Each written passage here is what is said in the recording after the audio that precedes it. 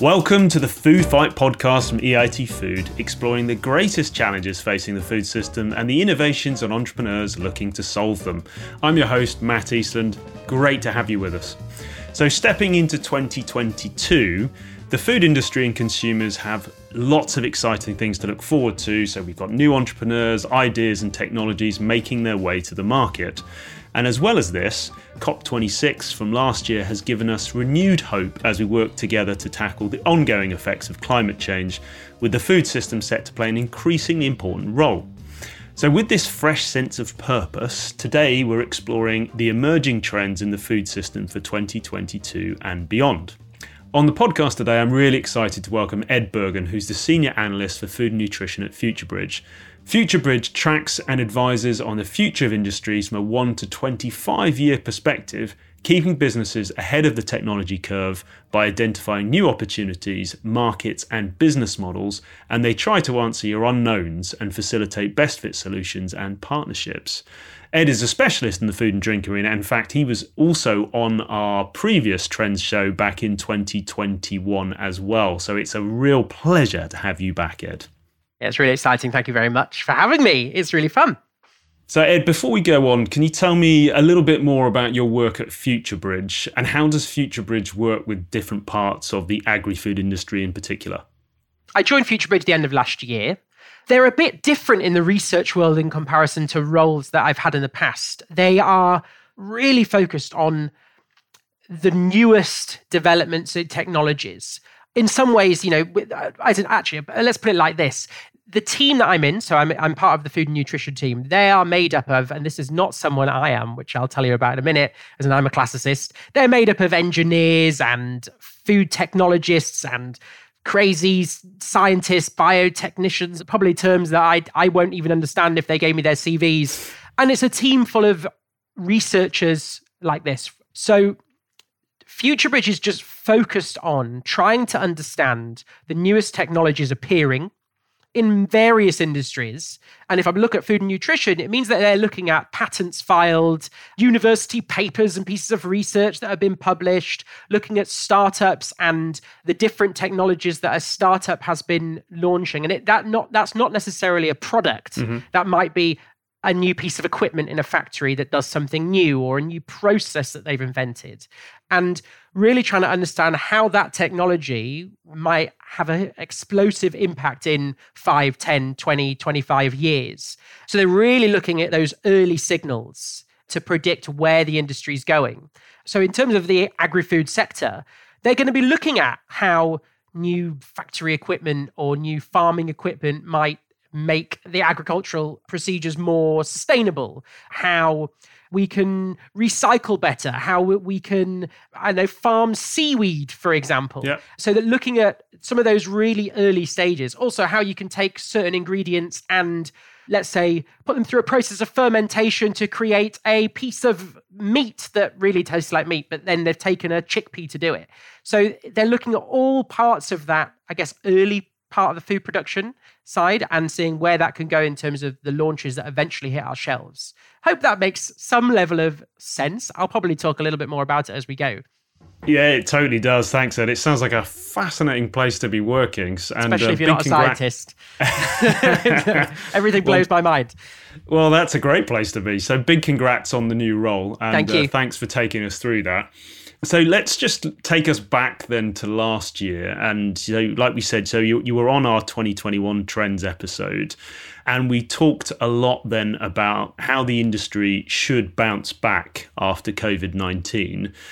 With 2021, as it turned out, still being a really tough year in terms of the pandemic, did the year go as you expected in terms of, what you were predicting, and anything that you weren't expecting to see or anything that surprised you? So some of them did. We know that there was some level of recovery in terms of consumer behavior. We went from, a lockdown, staying at home culture to some people getting out and about.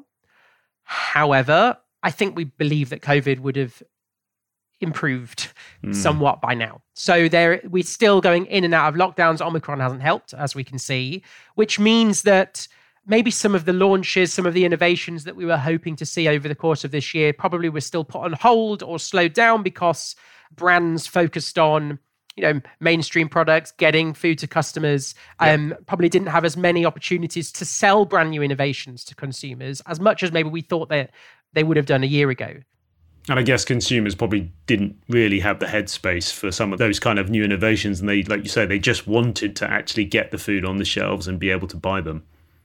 Yeah, well, look, absolutely. I think there's some consumer changes in kind of consumer behavior that have definitely happened. If you think about health and well-being, actually, health and well-being is a funny one. There's two things that have happened. I think one of them is consumers have realized that they're vulnerable and that, health is really important. And some consumers have therefore focused on eating in a more balanced diet, supplementing their foods with vitamins and supplements, which has been a big thing this year, like immunity. At the same time, there have been other consumers that are like, I'm living life to the full. And actually, they've gone out, they've seen their mates again, they're eating maybe not the healthiest food all the time, and they're trying to enjoy life because we only have one. So there has been, which isn't a great answer of where's the consumer behavior going. So it's kind of either it's gone super healthy or super indulgent. Yeah, and I think people have also realized that it's fine to be indulgent. I think the language has shifted away from indulgence being a big stigma. Mental health's been massive this year, and it's not just about having, functional foods that support brain health. Also, it's just having chocolate, and that's cool. That's fine. And there's maybe been less of a stigma about just having a treat and enjoying it. So there's been a mixture of things happening as a result of the previous year. Yeah.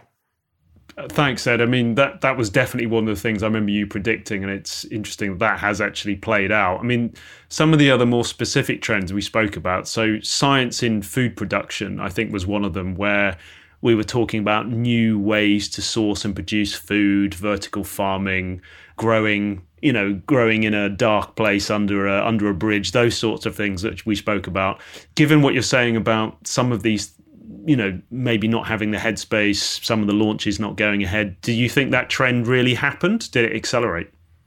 We may not have seen them on the shelf because at this rate, these are all things that are happening, at a production sort of level. However, there are lots of things going on. And I think the most important thing that's going on is that very large companies, and I'll give you a couple of examples, are starting to invest in new ways to produce food. So one of our FutureBridge analysts was just looking at how some of these larger companies, we had examples from Starbucks and General Mills, some big, large food companies are investing in new regenerative agriculture techniques. So in their supply chain, stuff like looking at plant-resistant trees instead of chopping down trees, trying to focus on deforestation and trying to focus on monitoring soil health. Some of these new claims that we're hearing at a product level, but we are starting to see being sponsored and supported by very large food players that are working, at a consumer face-to-face sort of level. So we may not have seen it necessarily on the shelf with big claims, but we are definitely seeing changes appearing in the market. So there are things happening without a doubt. So the research has been continuing in the background, and maybe that means that this year and going forwards we'll start to see those come out. That's cool. And the last couple of things we spoke about was because of the pandemic, there was a bigger focus from bigger brands and some smaller brands on sort of cleanliness, safety, making people feel secure in the food that they were eating. Do you see that continued last year? Do you think that's going to carry on? So I don't necessarily think it's the selling point, maybe as much as it was a year ago, because you'd have products that was a selling point. We are clean, dramatizing the food production process to show, how clean and tidy they are. I do think it's becoming a given. If you're a brand that isn't showing that you're sanitary or talking about it a little bit or having that reputation with a consumer, they will go somewhere else. But whether that's the thing that a brand is their main selling point, there was a point where we were saying that all of our manufacturer would say all of our staff working in our factories are masked, are gloved, we're clean. I don't think it's as important now. I think consumers have got past that. It was for a while, but it's a bit of a given, Yeah, it's become, what's that phrase? Table stakes, right? It's everyone's brought themselves up to that standard, but it's not really a USP anymore. Yeah, exactly. So it became a USP, it's done now, and that's it. Okay, got it. Okay, that's useful. And final thing on that, convenience at food at home, big in COVID times. And we spoke about rise of meal kits, food personalization. I think we sort of flagged up the likes of Oddbox, who actually we had their CEO on the show last year as well. That seems to me to have been a massive trend which is accelerating. Would you agree? Every single company seems to have some sort of subscription service now. There is some subscription service for everything. As in, I'm a coffee subscriber because I drink too much coffee and make my fresh beans and stuff. I probably talked about it last year. But you can think of the category and you're able to get either what you want on a monthly basis or a bi-weekly basis or whatever. But companies have realized that this at-home life is becoming so important. But what some of the developments you're starting to see, though, are better partnerships between, let's say, the coffee technology brand and a coffee supplier. And you'll start to see some of it is like branding partnerships and some of it is genuine. If you buy this coffee machine or if you buy this, cooker, you're going to also, you can get offers, you can get for foods that can go into it. And I think that brands have realized this as a huge area. And I think we may have spoken about it in the past, but if you think about also that idea of food at home, also brands thinking about, well, what are consumers doing at home? So we think about gaming as a great example. And in games, you're able to, a lot of these games now, especially role-playing ones, you're seeing characters making meals in a game, or you're seeing characters eating foods in a game, and you're getting sponsorship from a live brand, putting their brand image and putting their product into a game, and then again, you're getting consumers to buy, even through in-game shops. So it's pretty bonkers that some of the moves that brands are making because of the in-home life that a lot of us now live. We definitely are seeing that idea of we are going to move back to offices, but most companies now have a flexible working policy. You could probably say in most countries, you have a flexible working policy. And in the past, it would have been 5 days a week in the office, maybe 1 day at home. And now we're that. So you've got to hit consumers more and more while they're sitting at their desk in their home offices. And we're seeing that across the board. Thanks, Ed. I wonder where it will go because, you think about the metaverse, which is, the hot topic. And I was talking to somebody the other day, they're saying, now actually you've got people can buy real estate in the metaverse and actually pay real money. And I wonder what the effect of that's going to be on food. But like you say, if it's happening in gaming already, I can fully well imagine that you'll be watching people in the metaverse eating and consuming, and you'll be able to buy them and all that kind of great stuff. Brand launches probably with our VR headsets on, where they launch it through the metaverse, and someone's going to be making some sort of lickable device that you can taste the sparkling drink that brand is launching. It's coming. You see stuff, whether they've really hit yet, but this sort of technology is appearing. And the metaverse is a good example of where brands have a huge opportunity to hit consumers and sell direct through those services rather than go to the supermarket. And then it's delivered to their homes in all sorts of different technological ways. So let's move away from the past, which was we're only really talking about last year, and more towards this year and beyond in terms of trends. So the big areas for EIT Food, our organization this year, are food sustainability, which you mentioned, including the likes of sustainable agriculture, aquaculture, and the circular economy. Also, of course, alternative proteins, health, which we've mentioned, and then finally sort of trust and transparency. So if I can just kind of, for a while, contain your trends to some of these.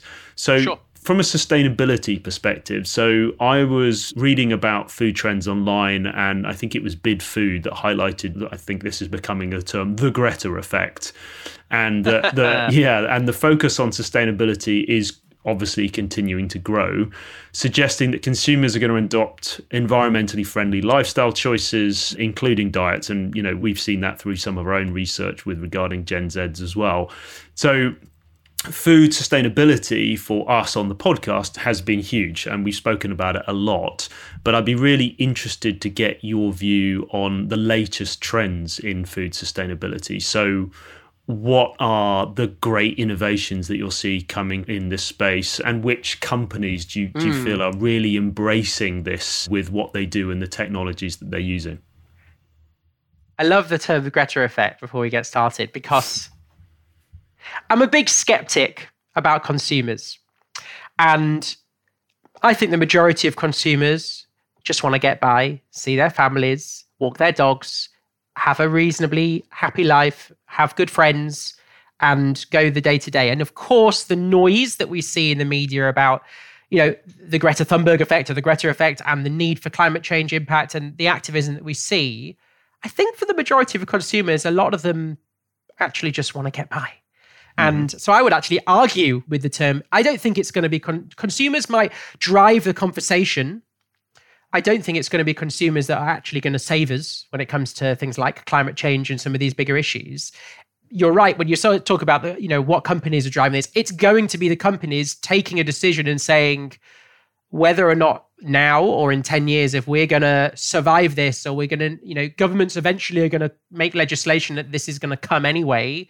The cost of meat's going to go up because there's going to be all these things. Therefore, we have to go in this direction. So I actually think that the consumers will move because the companies are giving them the availability of those new products. Does that make sense? Yeah, it does. It does. I mean, so let's use an example then. So you mentioned before about sustainable agriculture, more specifically regenerative agriculture. And we've spoken about that a lot on the show, and we do a lot of work with regenerative agriculture and EIT food. You mentioned that this is being adopted by bigger brands because, regenerative has, and, been traditionally seen as quite small scale. Do you feel that is now becoming a bit more mainstream? If you look at, and I think a good example, if you look at a plant-based milk brand and look at the history of a plant-based milk brand, and you go back 15 years, on the shelf we had soy and almond. And then we've realized that there's a whole load of questions about soy that some consumers don't like. And then we look at, the almond came out as an alternative that might have tasted good, but then they realized that it's got a huge amount of water usage. And then we shift to other nuts, and there's potentially, some nuts that are better than others. And then we've shifted to oats. And we start to go, okay, oats is a better ingredient, not just because obviously there are no animals involved, but then they think about water usage, land usage, the fact that it's better for the soil, it doesn't scar land, it doesn't remove the opportunity to keep plant. So the industries are moving that way already. If you think about the consumer, was it them that said, I don't want to have soy or almond, or was it the industry that said, we have a better option, and they put the tagline and said, and also it's better for the environment? And then while the media and the noise was out there that we need to do better, the brands were launching. I think it's the best example of how you start to see the industry move, and the number of soy products are slowly declining or stabilizing, and then the increase of these new ingredients, legumes and oats that are appearing that are better for not just for us because they're full of functional, claims, but they're also healthy for the industry, for the soil, for the ground. So I think that's probably the key example right now where you've already seen it shift. And I'm sure we'll talk about alternative meats as well in a moment. But if you're looking at brands in general, they're running out of land. So it's not even, they have to solve this problem. So you're seeing a shift in how they run farms, things like crop rotation, and they're rotating on a monthly, bi-monthly, yearly basis, different ingredients. And there's an idea that certain ingredients, you can grow a single ingredient, but once you use that ingredient on that piece of farmland, I'm trying to make this really monocropping, isn't it? It's not great in the long term. But if you're able to plant 10 different ingredients on the same patch of land over time, and it rolls and rolls, it's so much better for that land. And you can continue to rotate. And it also means that you can also move with the trends as well. As new trends appear over the next few years, new ingredients appear. So that's something that we're seeing a lot of related to sort of soil. We're seeing technologies where you can actually read.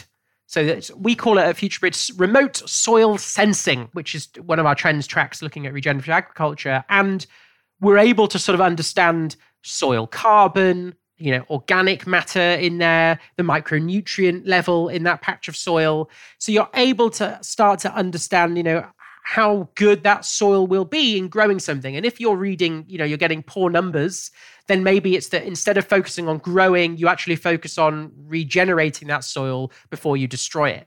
And so we're seeing a mixture of technologies and choosing certain ingredients that are better and mixing that together to get to a better future. Yeah. It's interesting you say all of that. I mean, this is absolutely something that we kind of, on our side in EIT Food, we saw coming, I think, and there's been a big focus on sort of soil health, and we're seeing some startups. Actually, we had a couple of startups on the show tail end of last year talking about the latest tech in regenerative, getting to the place where you have sensors on plants which are actually watching the nutrients and making sure that you're targeting the right nutrients, and then you have drones over the top which potentially are going to be communicating with them, and it's all becoming like a really highly technological space, which of course is helping the soil and the environment. So I mean, for us it's super exciting. I don't think any conversation about climate change will be complete unless we start to talk about COP. So I mentioned COP26 at the start, and I think it's kind of put food on the agenda because it wasn't really there. It wasn't talked about much before. So we had the UN Food Systems Summit last year, which I think kind of opened the world's eyes up to the importance of food systems when we talk about climate change. And now, going to the road of COP27, you've got the likes of UN Special Envoy Dr. Agnes Kalibata stressing that, there's a quote here, "The intersection between climate and food is profound. If we do not address food systems driven climate emissions, we simply cannot make our 1.5 degree target." And it would be interesting to get your thoughts on, what you might expect to see in the road to COP27, or anything that you'd love to see coming off the back of it in terms of, climate change in food systems. So things that I really would love to see. I want to see governments making the price of these new products, plant-based products, or cultivated meat, which we haven't got into too much, but this sort of cell-based technology that's appearing, that I want to talk about in a minute. I want to see governments take notice and go, okay, we need to invest to a point where these new innovations that are going to have a drastic impact on climate emissions from the food industry become cheaper and mainstream, so that consumers have a genuine alternative to buying. You can still buy sort of chicken drumsticks, chicken legs in a supermarket for like £2 for 10 drumsticks. And, you're still able to pay a tiny price for meat products when, I'm a meat eater. I have a load of plant-based food because I enjoy it, but we want to get to a place where it doesn't matter whether consumers are shouting about it or whether they're vegan or not, that the alternatives that are available and that taste good and that cook well and that they are genuinely cheaper and they get to market as fast as possible. And we want governments that come together to sort of push legislation that maybe it is putting taxes on the meat industry globally and looking at those countries that have those highest emissions and finding ways to supplement the industries that are going to help fight climate change. I don't know if that's quite a strong point, but I would love to see, governments looking at those solutions rather than just shouting about the fact that it's really bad. Yeah. Because is cattle the number one carbon issue? Is it cattle or vehicles? It's one of those two. And we discussed this when we before. Yeah, I know that the food system, the production of food, in general, is one of the greatest contributors to climate change, up to almost 30%, I think it is. And of course, cattle is and production of cattle is a big part of that. So yeah, it's definitely up there. And of course, this is driving that push towards alternative proteins. I mean, I know that you're keen to get to this, so why don't we jump into it? Because of course the two are linked. So we've spoken on the podcast about alternative proteins a lot. We've had conversations about fermentation tanks, plant-based proteins, lab-grown meat. We've spoken about microalgae, and then even like one of the podcasts we had, which is super fascinating. We talk about giant mushrooms known as chicken of the woods, which are now being produced at a more commercial scale, which, they are naturally occurring and taste like chicken. So we've kind of covered a lot of this, but out of the alternative options available, which ones are going to trend and be adopted by consumers the quickest? Quite simply, if you want to get all consumers taking this situation seriously, you need a product that is the same in taste and texture and look and feel and in enjoyment, in the way you cook it, that's identical to meat. And therefore, the cell-based, the cultivated meat industry is likely going to be the key player in solving this problem. Because for a consumer, they quite frankly don't care. Hopefully we get to a place where they quite frankly don't care that it was made in a lab or made. Do you think that's the case? Do you think that, because I think last time we spoke about the fact that sort of science and food and COVID was normalizing that feel for consumers. It's still icky. It's still really icky for consumers that a piece of meat has been made in a lab. The question for some consumers, is it more icky than slaughtering an animal? Mm-hmm. And there's going to be, either the noise about animal welfare will grow and that will put consumers off, some consumers, but if we get to a place where on the shelf, the steak that was made in a lab is the same price or cheaper than the steak that was made by killing a cow, a lot of consumers will switch because it really it hits their pocket. And once again, it's about consumers want to have an easy life, feed their kids and enjoy themselves. And therefore, this industry, it will take time to bed in. It will take some time, but we're getting very close. And I might talk about a couple of innovations for products to be like for like in price. But that's where we're going. And I think that's the area, the cell-based industry is going to have the biggest impact. Okay, and so you give us some examples then. Who do you think's really nailing this right now? I'll talk about a couple of startups first, and then you'll see sort of some of the investors going into this. The largest funding ever in the clean meat industry was a firm, I think they're based in Israel, but they're now a global firm called FutureBridge. Mm-hmm. They had a $347 million funding towards the end of last year. This was funding so that they can basically build a huge lab to effectively grow this product, these sort of cell-based products. The idea is that companies like Tyson Foods, I think, who was one of the investors, and they're one of the big US meat companies, which is really key. So that's interesting. So there you've got meat companies who are now investing in cell-based, so alternative meats. Without a shadow of a doubt, that's where a lot of the investment and growth is coming from. So what FutureMeat are doing, they're not providing an end product. They're providing their technology and their factory they'll sell to other companies their technologies for them to create a product made out of cells that they then grow that eventually can be grown into a piece of steak. As in, this is the most bonkers part of the industry. And then what you're getting of various techniques to grow these cell-based products. So you're seeing 3D printing growing these products. You're seeing, I think I saw we had another one recently called MeTech 3D. And they're using a bioprinting method to basically print cultured cells. And then they can build them up. They take a cell from a cow or a chicken, and then they kind of grow fat, they grow muscle. So they grow those things separately, because the whole problem with the plant-based industry is without fat and without muscle, you have to add in other things to make it taste good. If you're actually able to grow fat from an animal source, the idea is that you take both of these and you're able to print so that you can actually replicate what that cut might have been. So potentially you're going to end up with a fattier piece of meat or a leaner piece of meat because of the way you've been able to print it, which is crazy, right? Personalizing it is, but at the same time, I mean, we're seeing this a lot. I mean, so we've got a startup working with us, Redefine Meat, who's gone leaps and bounds, and they're actually doing exactly what you're talking about in terms of those different cuts, but they're using plant-based.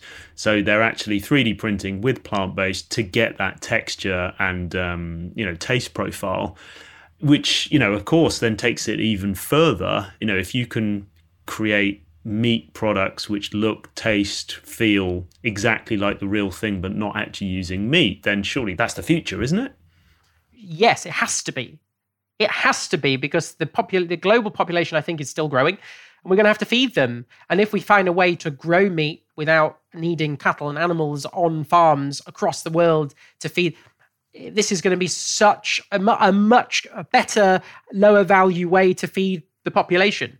So it's not just this is the future. It has to be.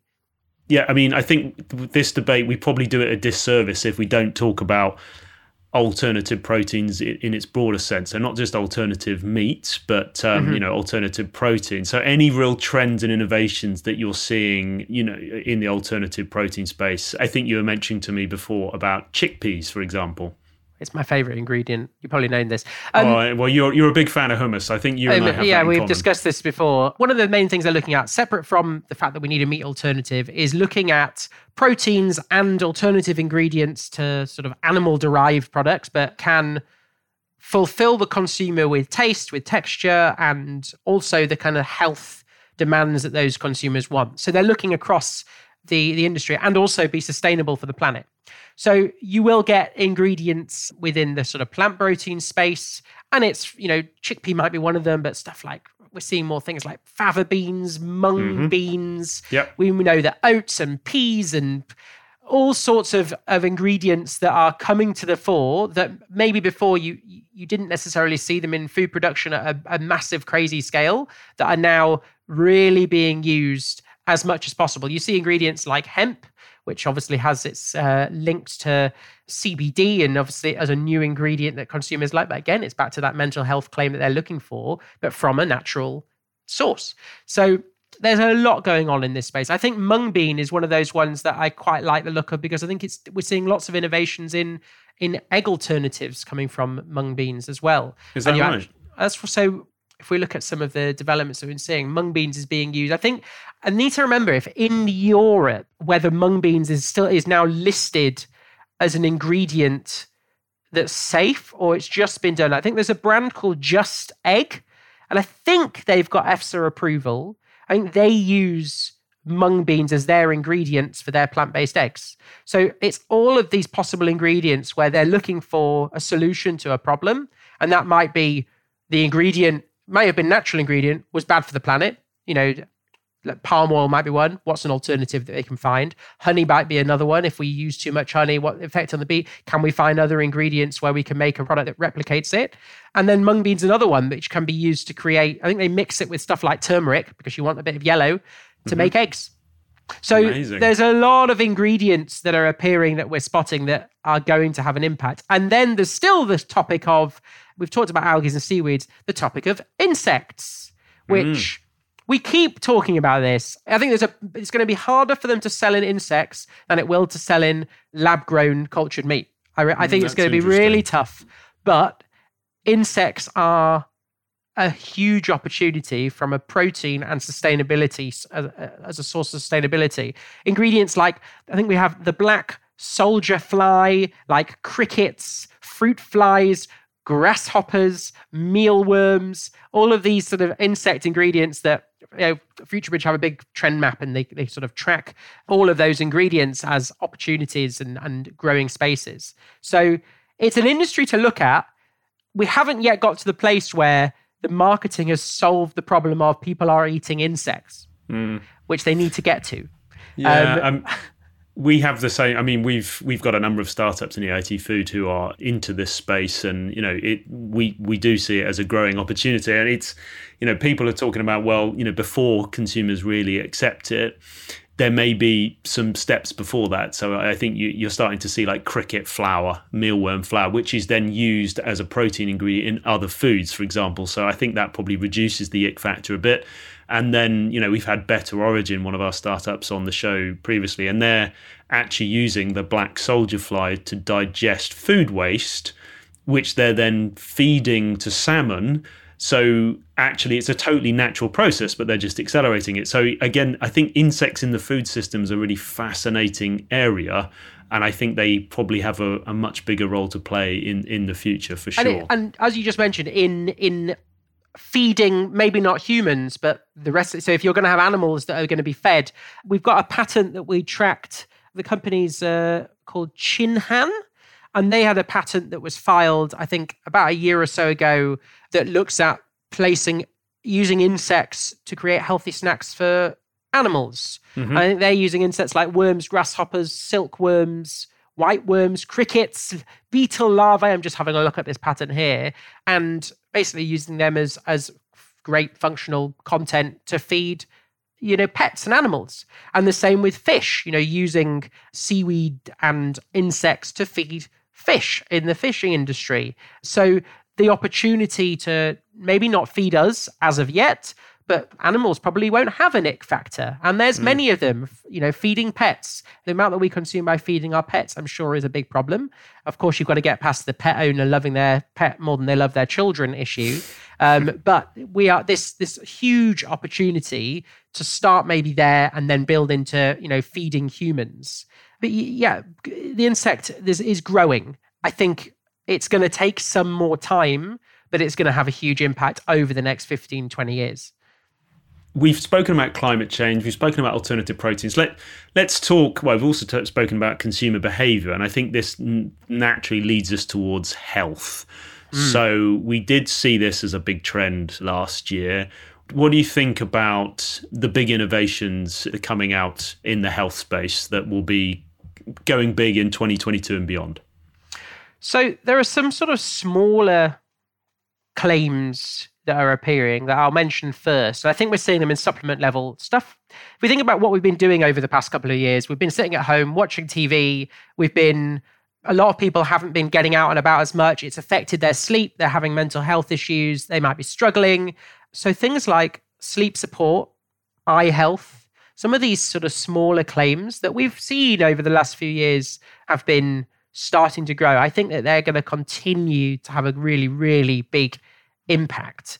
Whether we'll see them only in the supplement space for now, or are we going to see them in food products, over the next few sort of months and years, that'll be interesting because at the moment, can a food product, does it have the legislation to allow them to put sort of eye health claims? How many of these ingredients do you need to make an eye health claim? But some of those claims are going to be growing. So what brands and functional food brands are looking at are what are the areas where consumers are struggling and try and target them. So mental health is another one, but what aspects? Well, things like focus, things like tiredness, things like joy, bringing some joy, energy, some of these areas that consumers are really starting to understand themselves more.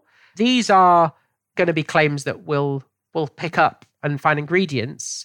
And then coupled with the technologies that we now have, so digitization of health, i.e. consumers can tell apps how to personalize their health for them. So they'll tell apps, this is what I'm like, this is how much I sleep, this is what I do on a daily basis, this is how much, the type of job I have, etc., etc. Send my blood sample in, maybe, but that's still at a very early stage. Send a urine sample in, to these companies where they actually say to you, you personally are lacking this and you have lots of this.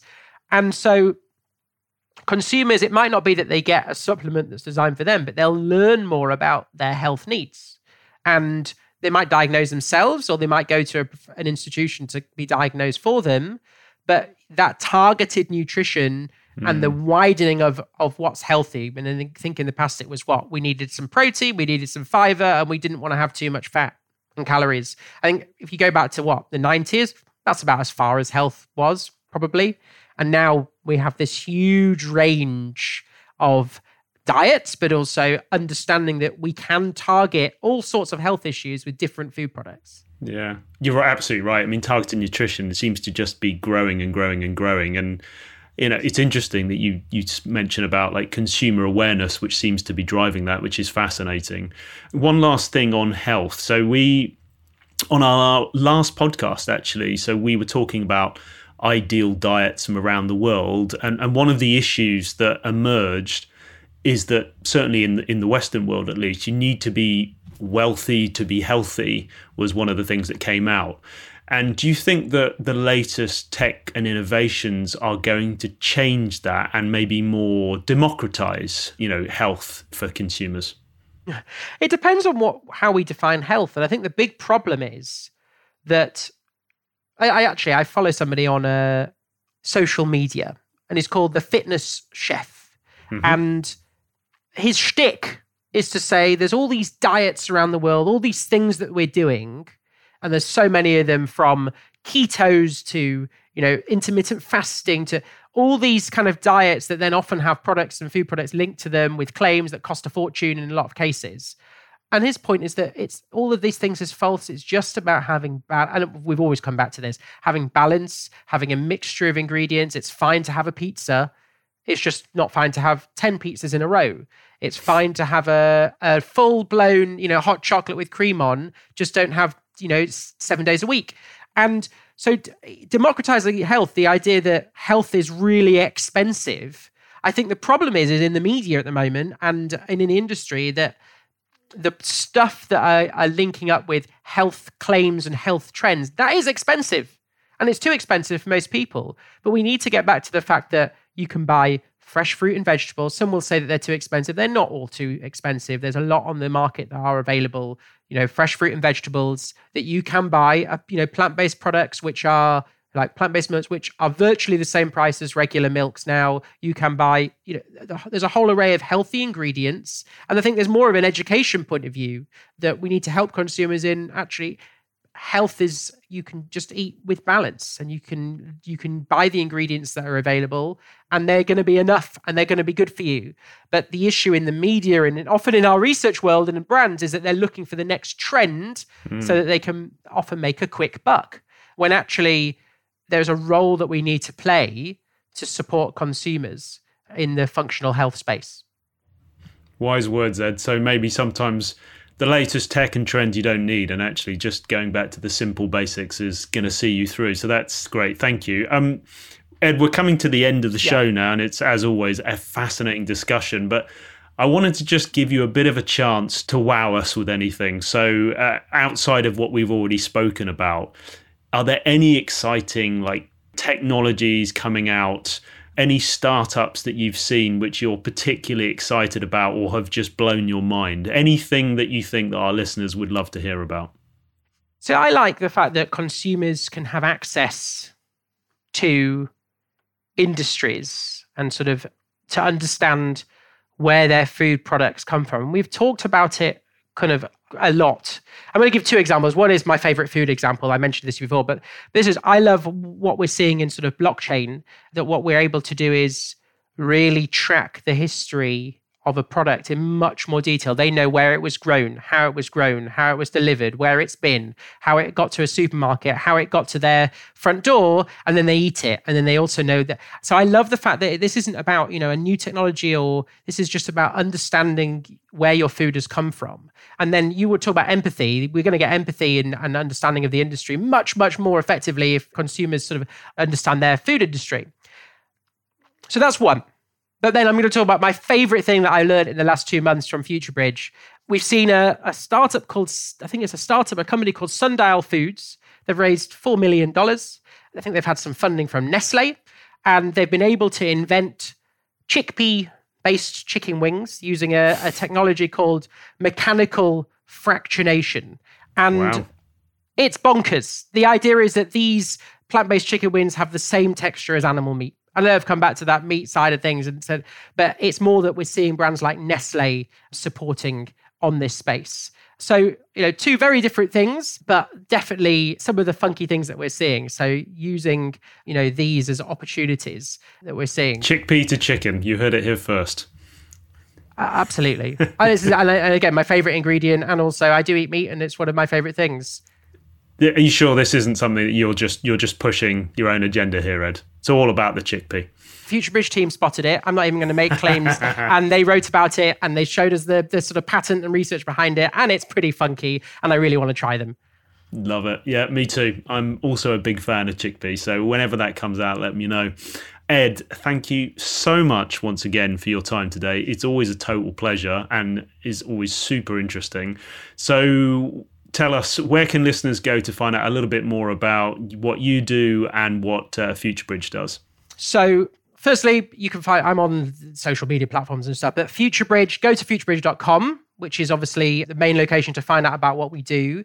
My team, we offer two sort of, products to companies out there, R&D teams, brands, manufacturers, which is, one is a subscription product tracking things like alternative proteins, packaging, industrial food, manufacturing, sugar reduction technologies, looking at technologies, patents, and new developments in those areas.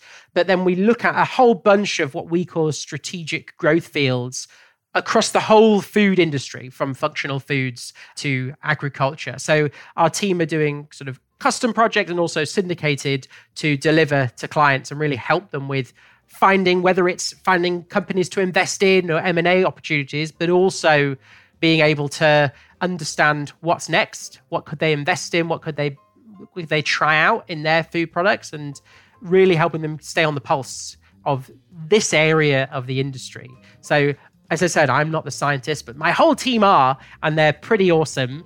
So I would say look us up at FutureBridge. We've got lots of stuff coming. We've got a really cool webinar coming up as well in February, which is looking at early signals in the industry that are going to really have an impact over the next year. I think the one thing I really want to make clear is I think 2022 will be the year that we see cultivated meat hit the shelves, and that's something I might explore in that webinar. So thank you for letting me do a little plug. Yeah, no worries. Always grateful. And thank you for all the info. And definitely sign me up to the webinar. That sounds great. I love all that kind of stuff. So thanks, Ed. And again, big thanks for coming on the show. Pleasure. And thank you everybody out there for listening. So this has been the Food Fight podcast. As ever, if you'd like to find out more, head over to the EIT Food website at www.eitfood.eu, and please join the conversation via hashtag EITFoodFight on our Twitter channel at EIT Food. And if you haven't already, please hit the follow button so that you never miss an episode. That's it for now. Thanks everybody. See you next time.